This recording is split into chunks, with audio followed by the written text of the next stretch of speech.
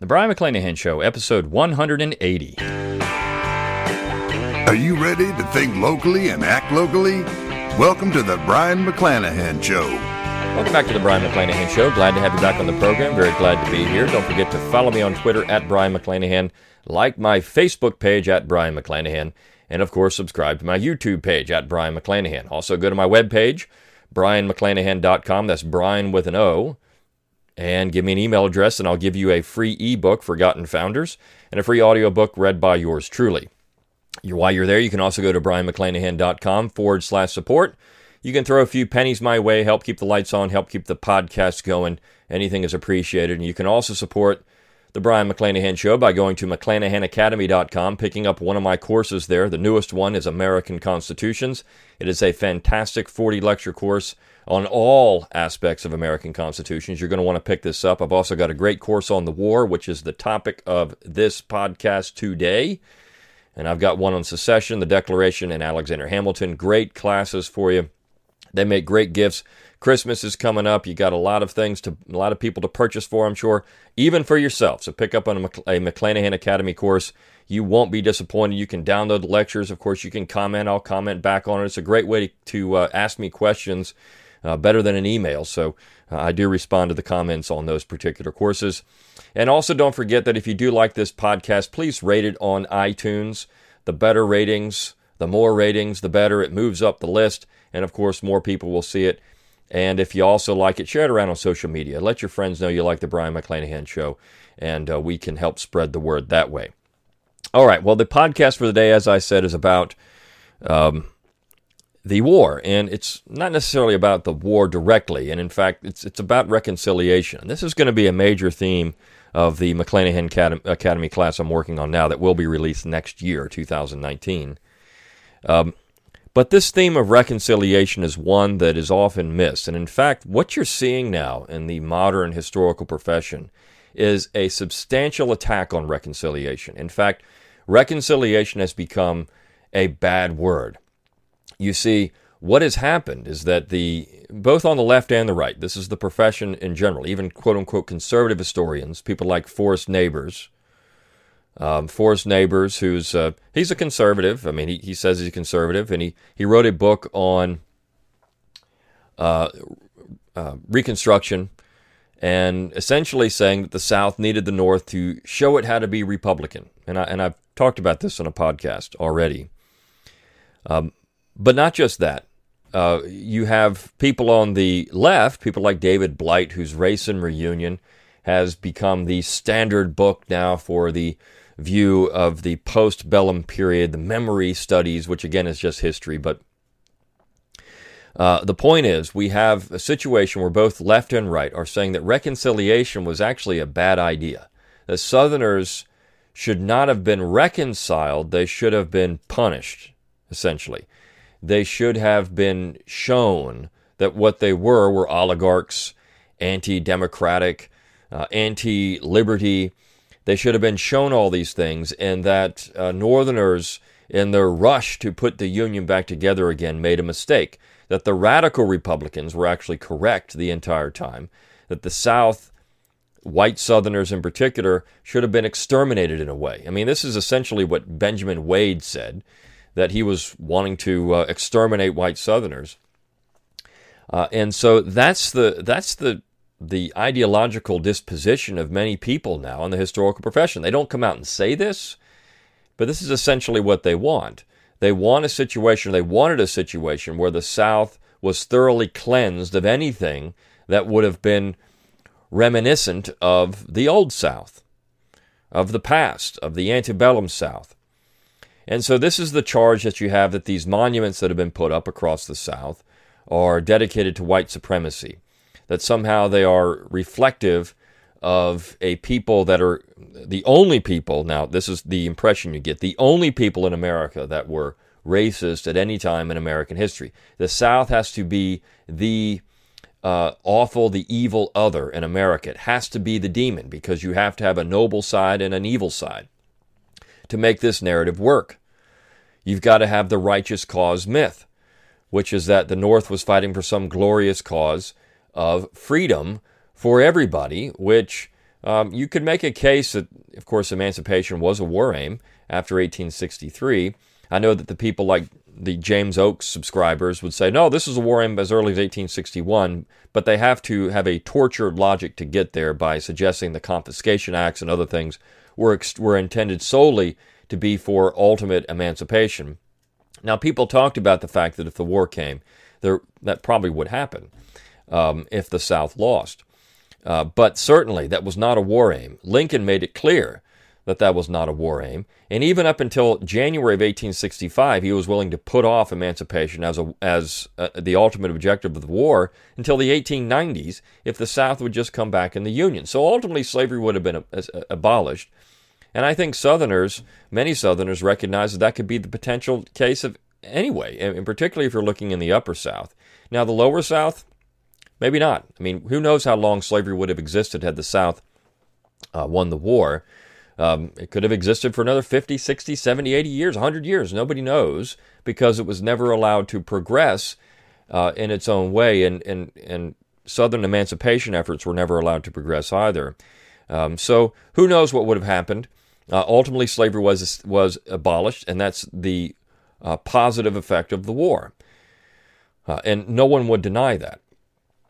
We don't know, though, it's all historical inference, how these things would have worked out had the South either been allowed, the Deep South in particular, been allowed to secede in peace, or had the South won the war. I mean, again, one of the common retorts that's used by people when you say, the war was about states' rights, or whatever. Well, I mean, people would say, okay, yeah, I mean, the war, the South seceded, so the war came, right? So the war, the argument that somehow secession caused the war, secession didn't cause any war. The Lincoln administration caused the war. Secession didn't have to be a violent activity. There could have been peaceful secession, and had Lincoln allowed the Deep South to secede, you still had slave states in the North. Virginia, North Carolina, Tennessee had all rejected secession. So you would only had 7 states out of the Union.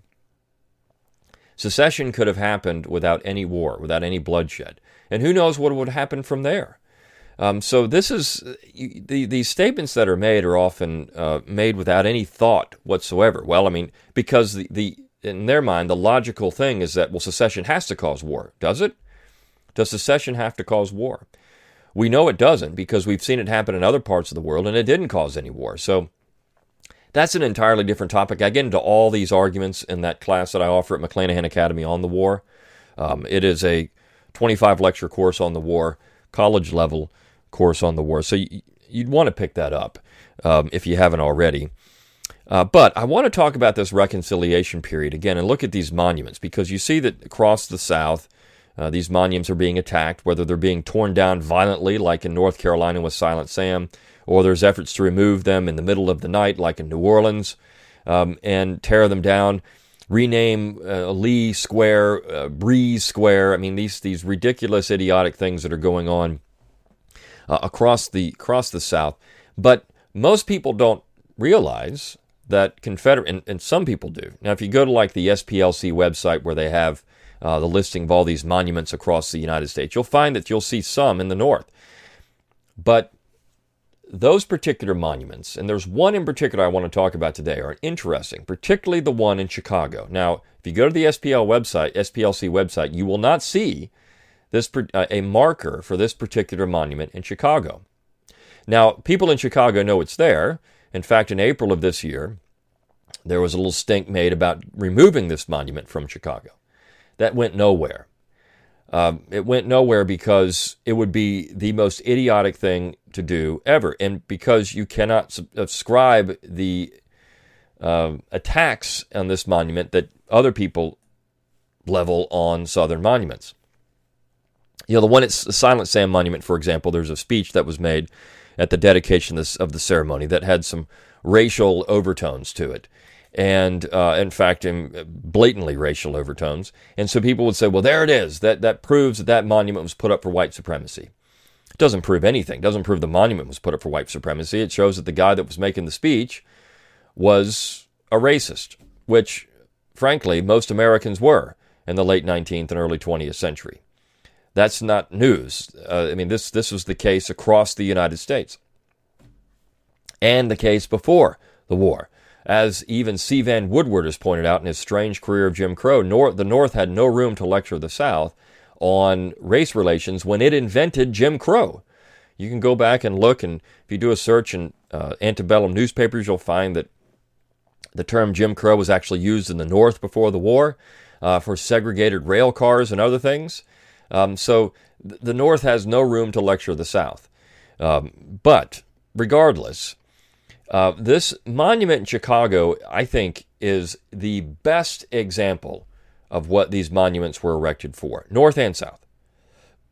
Because in it, you see the real spirit of reconciliation. Now, this monument was dedicated in 1895, so right at the height of quote-unquote Jim Crow, right? But here in Chicago, it's an Oakwood Cemetery in Chicago. It's dedicated to the 6,000 men who died at Camp Douglas, Illinois, in Chicago during the war. And Camp Douglas was called 80 Acres of Hell. It was an awful place. Disease was rampant. The camp was designed not to hold maybe 1,000 men. It had many times more than that. In fact, it was willful mistreatment of prisoners. People were tortured there. People were starved to death on purpose. People were not provided, Confederate soldiers were not provided winter clothes, jackets, blankets, and you're talking about sub-zero conditions. So men froze to death. At one point, when they raised the barracks because men were trying to tunnel out and escape, of course, it unleashed all the rats, and they had the great rat feast. So men are eating rat because they had nothing else to eat. This is the situation that these Confederate prisoners were confronted with. There were actually observation towers erected for the citizens of Chicago to come and watch the Confederate soldiers like a zoo. This was just downright awful, and of course martial law was declared in Chicago at one point. And so citizens were arrested and put in Camp Douglas. Anyone who had quote-unquote Southern sympathy, and what Southern sympathy constituted was people that were sympathetic with Confederate soldiers and wanted to help them out, provide clothing or food for these men out of humane concern.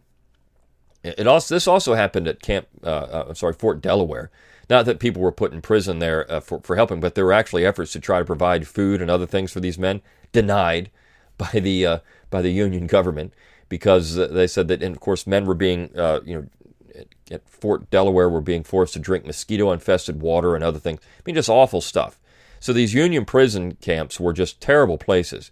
And so 6,000 men that we know of died at Camp Douglas. It was actually more than that, because at one point the Union stopped even counting deaths at Camp Douglas, and many of these men were just washed out into Lake Michigan.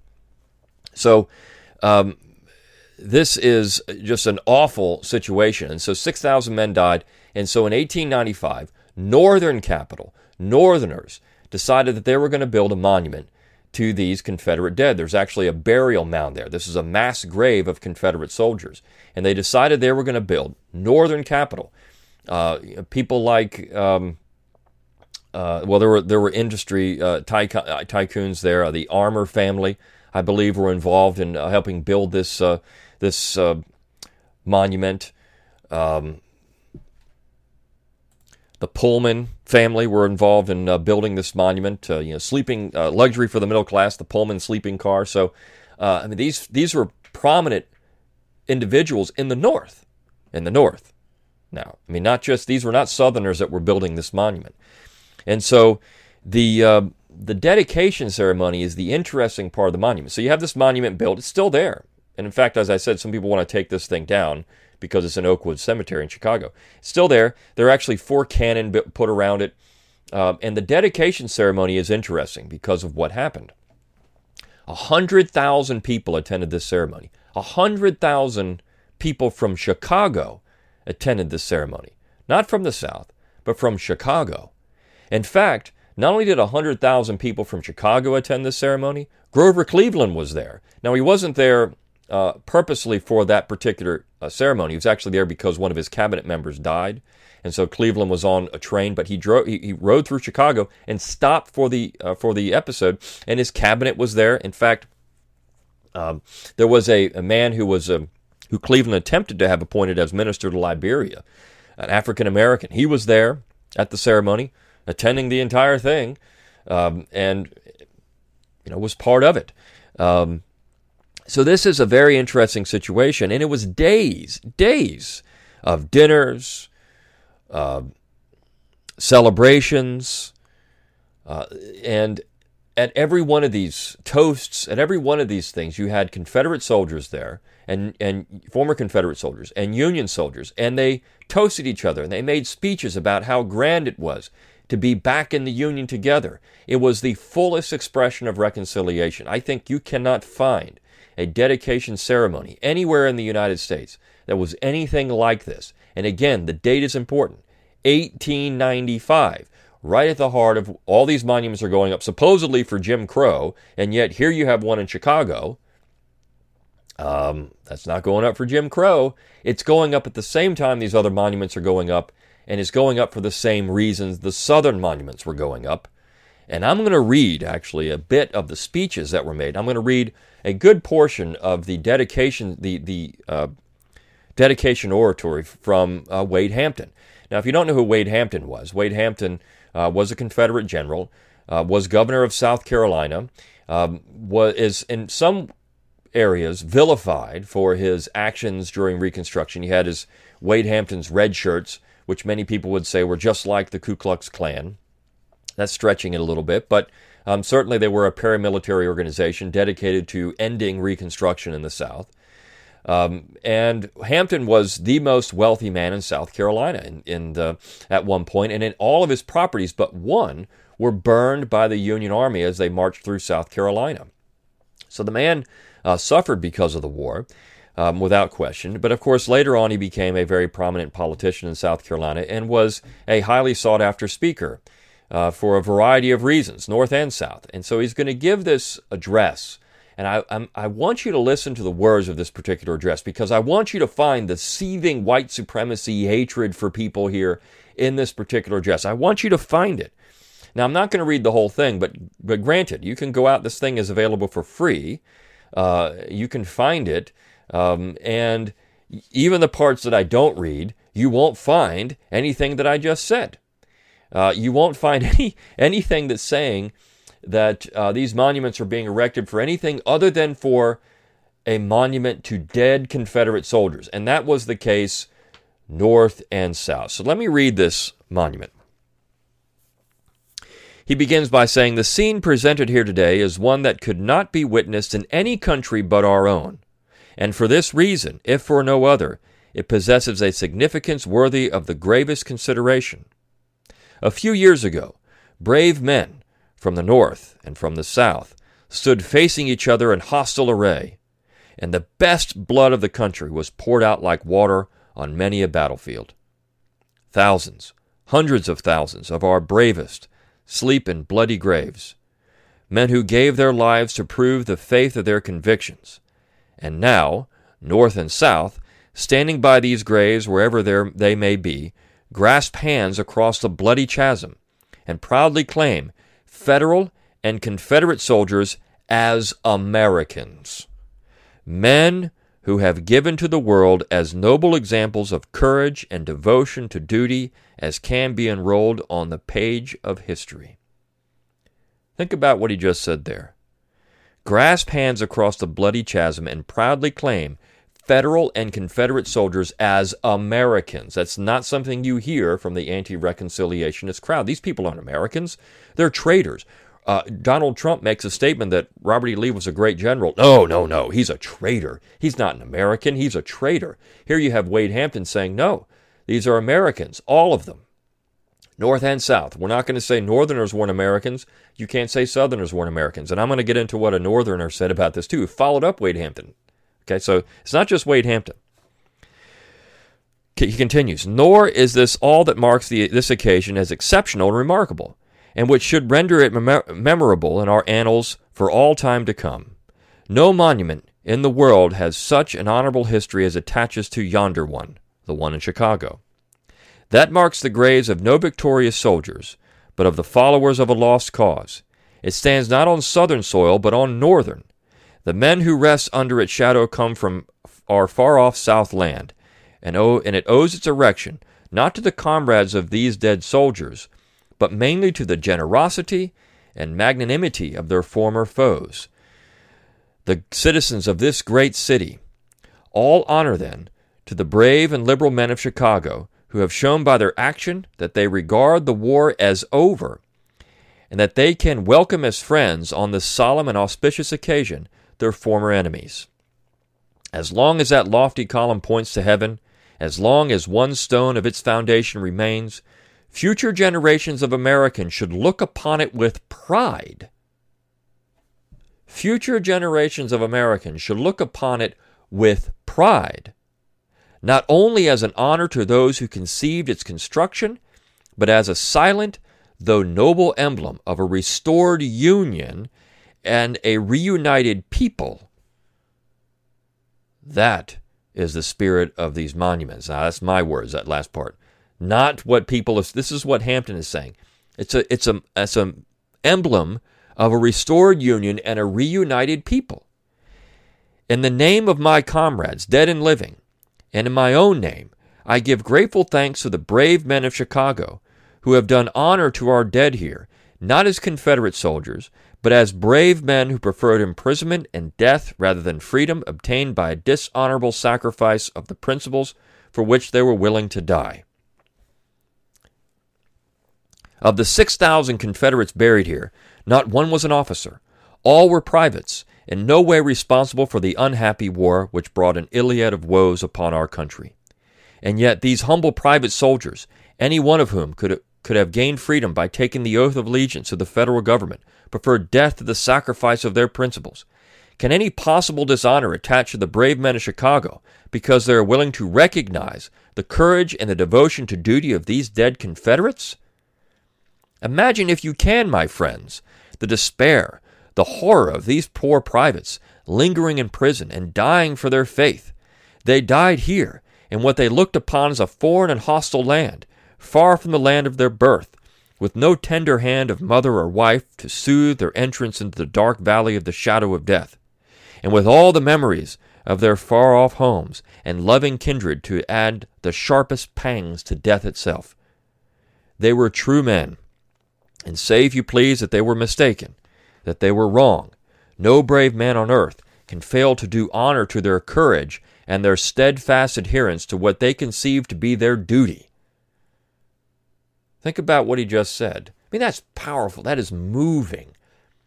These men dying. They were brave men. You can say they're wrong. You can say they're wrong, but you cannot deny their courage. You, the brave citizens of Chicago, in doing honor to their memory, honor yourselves and humanity. Nor will you blame us of the South while appreciating gratefully your generous action in behalf of our dead comrades for cherishing with pride and reverence their memory.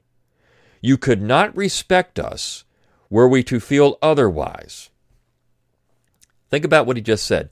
Nor will you blame us of the South while appreciating gratefully your generous action in behalf of our dead comrades for cherishing with pride and reverence their memory. You could not respect us were we to feel otherwise. This applies to Southerners today. Why would you respect someone who would spit on their ancestors?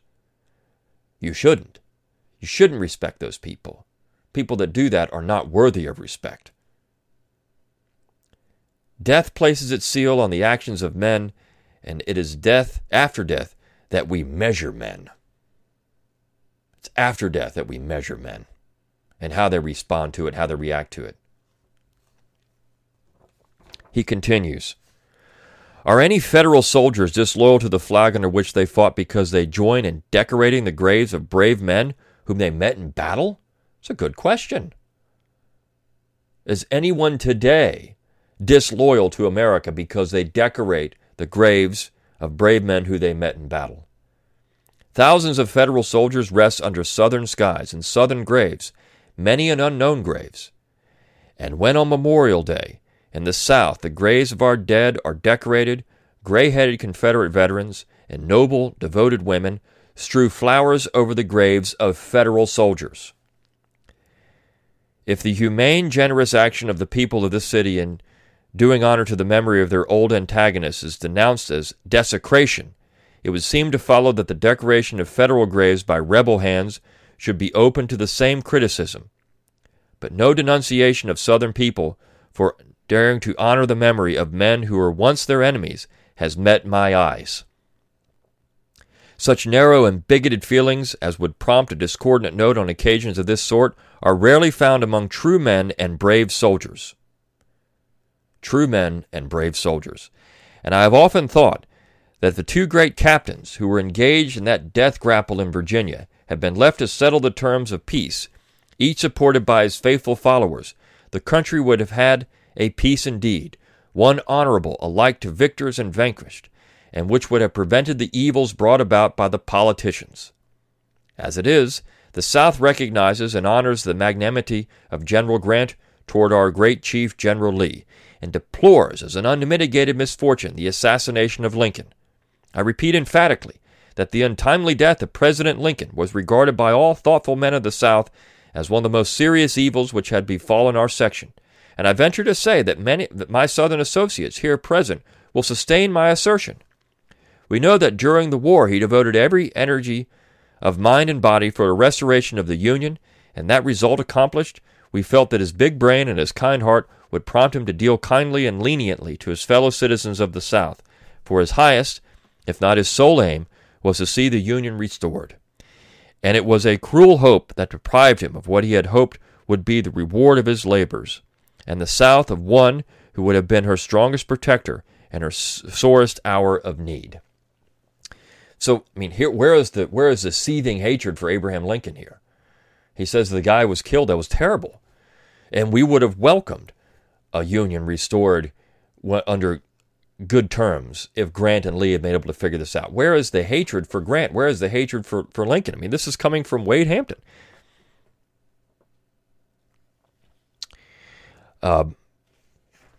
He continues later on, every Southern man felt that a call made by him by his state was an imperative command, and that his duty was to obey without hesitation and at all hazards.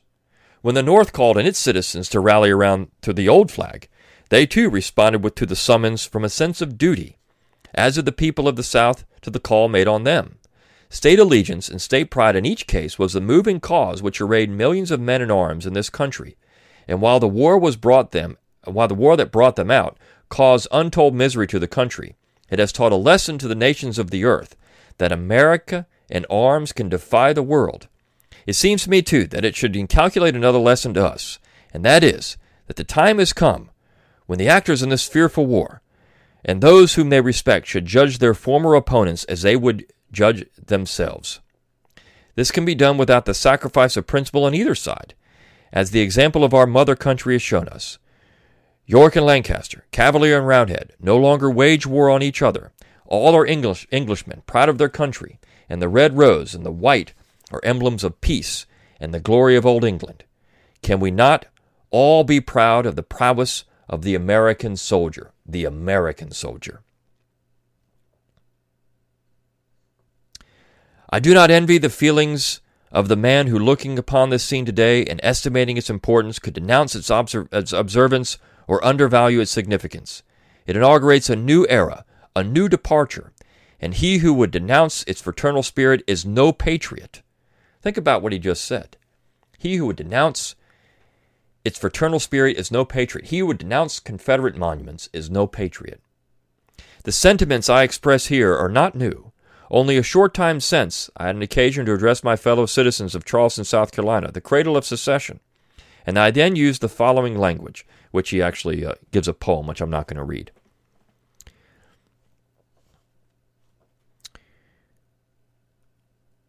Let me not be understood as speaking to reawaken sectional animosity, now happily dying out, nor as counseling one act of disloyalty to the restored Union.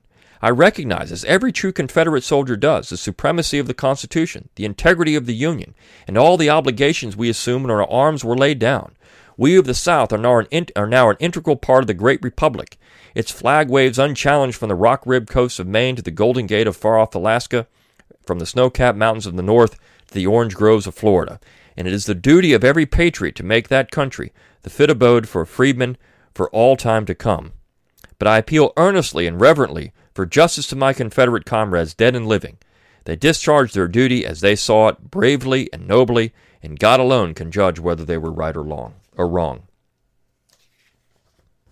And he wraps up by saying this: the action taken by the people of this Queen City of the Northwest in erecting a monument to men who in years gone by were opposed to them has no parallel in the history of the world, and I am sure that it will intend more than anything has yet done to do away with the animosities of the past, and to restore those fraternal relations which should exist between the citizens of a common country. We of the South thank you for your untainted hospitality, for the kindness extended to us, and above all, for the noble, magnanimous spirit you have shown in rising above sectional feelings and setting an example to the whole country of brotherly love, of a sincere desire to bring about a more perfect union, and to make the citizens of this great republic all work in union to promote its welfare and uphold its honor. Let it be hereafter the hope of all of us that our state shall be distant as the bellows, but one as the sea. Now, where is the seething hatred? Where is the white supremacy in that particular speech? It's all about reconciliation, of patriotic duty, of saying you can't respect us unless we respect our ancestors. And you, as patriots, the only people that would spit on these monuments, they're not patriots. They're sniveling cowards. So the people of Chicago are showing their true manliness, their true humanity, by showing that they're going to respect the dead who are buried here. But this is not just what Wade Hampton. I mean, you could say, well, that's just a Southerner trying to promote his own side. What about Northerners? Well, let me show you. The Reverend Bishop Samuel Fallows from Wisconsin said this, a wonderful speech, and I'm going to read this one. It's a little shorter, but I want to read this because this is a Northerner. He served in the Union Army. He was a minister in the Union Army, a minister following the war. And this is what he had to say, a man of the cloth. Quote, our Union soldier dead cannot receive their meed of praise without the fullest recognition and the most unqualified admiration for the magnificent bravery of their Confederate opponents. You can't say these men were brave unless you can say the Confederate soldiers were brave. Virtue is measured by the temptations it meets and masters. Success is scored according to the difficulties to be surmounted. Victory has its value precisely proportioned to the means and measures and magnitudes and men that enter into the struggle. In the greatest of wars, West Point met West Point. Volunteer fought against volunteer. The bravest and the best of our northern hearts and homes slept the soldier's last long sleep with the bravest and the best of our southern hearts and homes. Sincerity strove against sincerity. Conviction confronted conviction. Determination defied determination. Sacrifice set itself over against sacrifice. Prayer plumbed its petitions against prayer. Not men of alien lineage were those who so heroically opposed us, and their veins flowed the purest of American blood. Confederate soldiers were the purest of American blood. The toughness of its iron was tested in the winning by their fathers for the American people of our imperial northwestern and southwestern domain from savage and civilized foe. Beneath the stars and stripes they conquered the armies of England and outwitted the diplomacy of France and Spain. And now today, thank God, we are all Americans. We are brothers again and forever.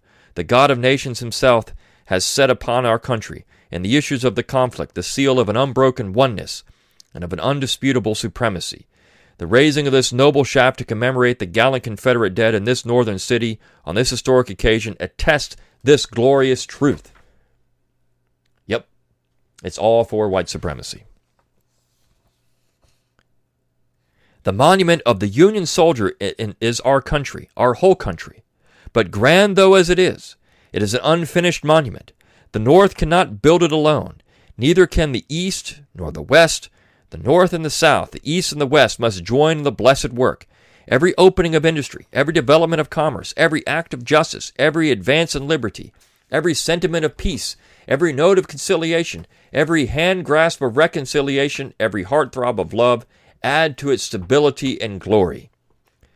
Today, the red-letter day of this new era, with the eyes of the whole nation upon us, we strew the flowers, the richest and the rarest, the generous South, in token of her full accord, can furnish, over the graves of the northern dead and the southern dead, nay, from this time forth and forevermore, are dead. Are dead.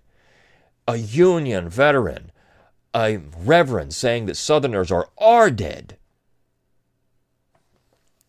And above us and about us, I do believe it, is gathered the great cloud of witness, the mustered-out armies that once met in battle shock, men who were faithful unto death and have received the crown of life. But one army now, the real, the immortal Grand Army of the Republic. Sheridan, Jackson, Sherman, and Johnston, Grant and Lee are here with that invisible, indivisible, approving, protected host, and with the benediction of our common Father and the Prince of Peace and our elder brother, we repeat the words that come from a Southern woman's lips and loving, loyal heart. Together cry the people, and together still shall be an everlasting charter bound forever for the free. Of liberty, the signet seal, the one eternal sign, be these united emblems, the palmetto and the pine. So I read these today in this particular episode of the Brian McClanahan Show to show you the real spirit of reconciliation, to show you that this Chicago monument, erected in 1895 at the heart of quote-unquote Jim Crow, was erected for the same reason every other monument in the South or the North was erected in this particular time period, to honor Confederate dead. No other motivation was used for it. Certainly these people had views that would be opposite of 21st century American on a variety of issues, but they were doing these things to honor dead, whether they were building these monuments in a city square or whether they're building these monuments in a cemetery. All was the same. All was the same. It was to honor the men who fell. To honor the men who fell. I'll see you next time on the Brian McClanahan.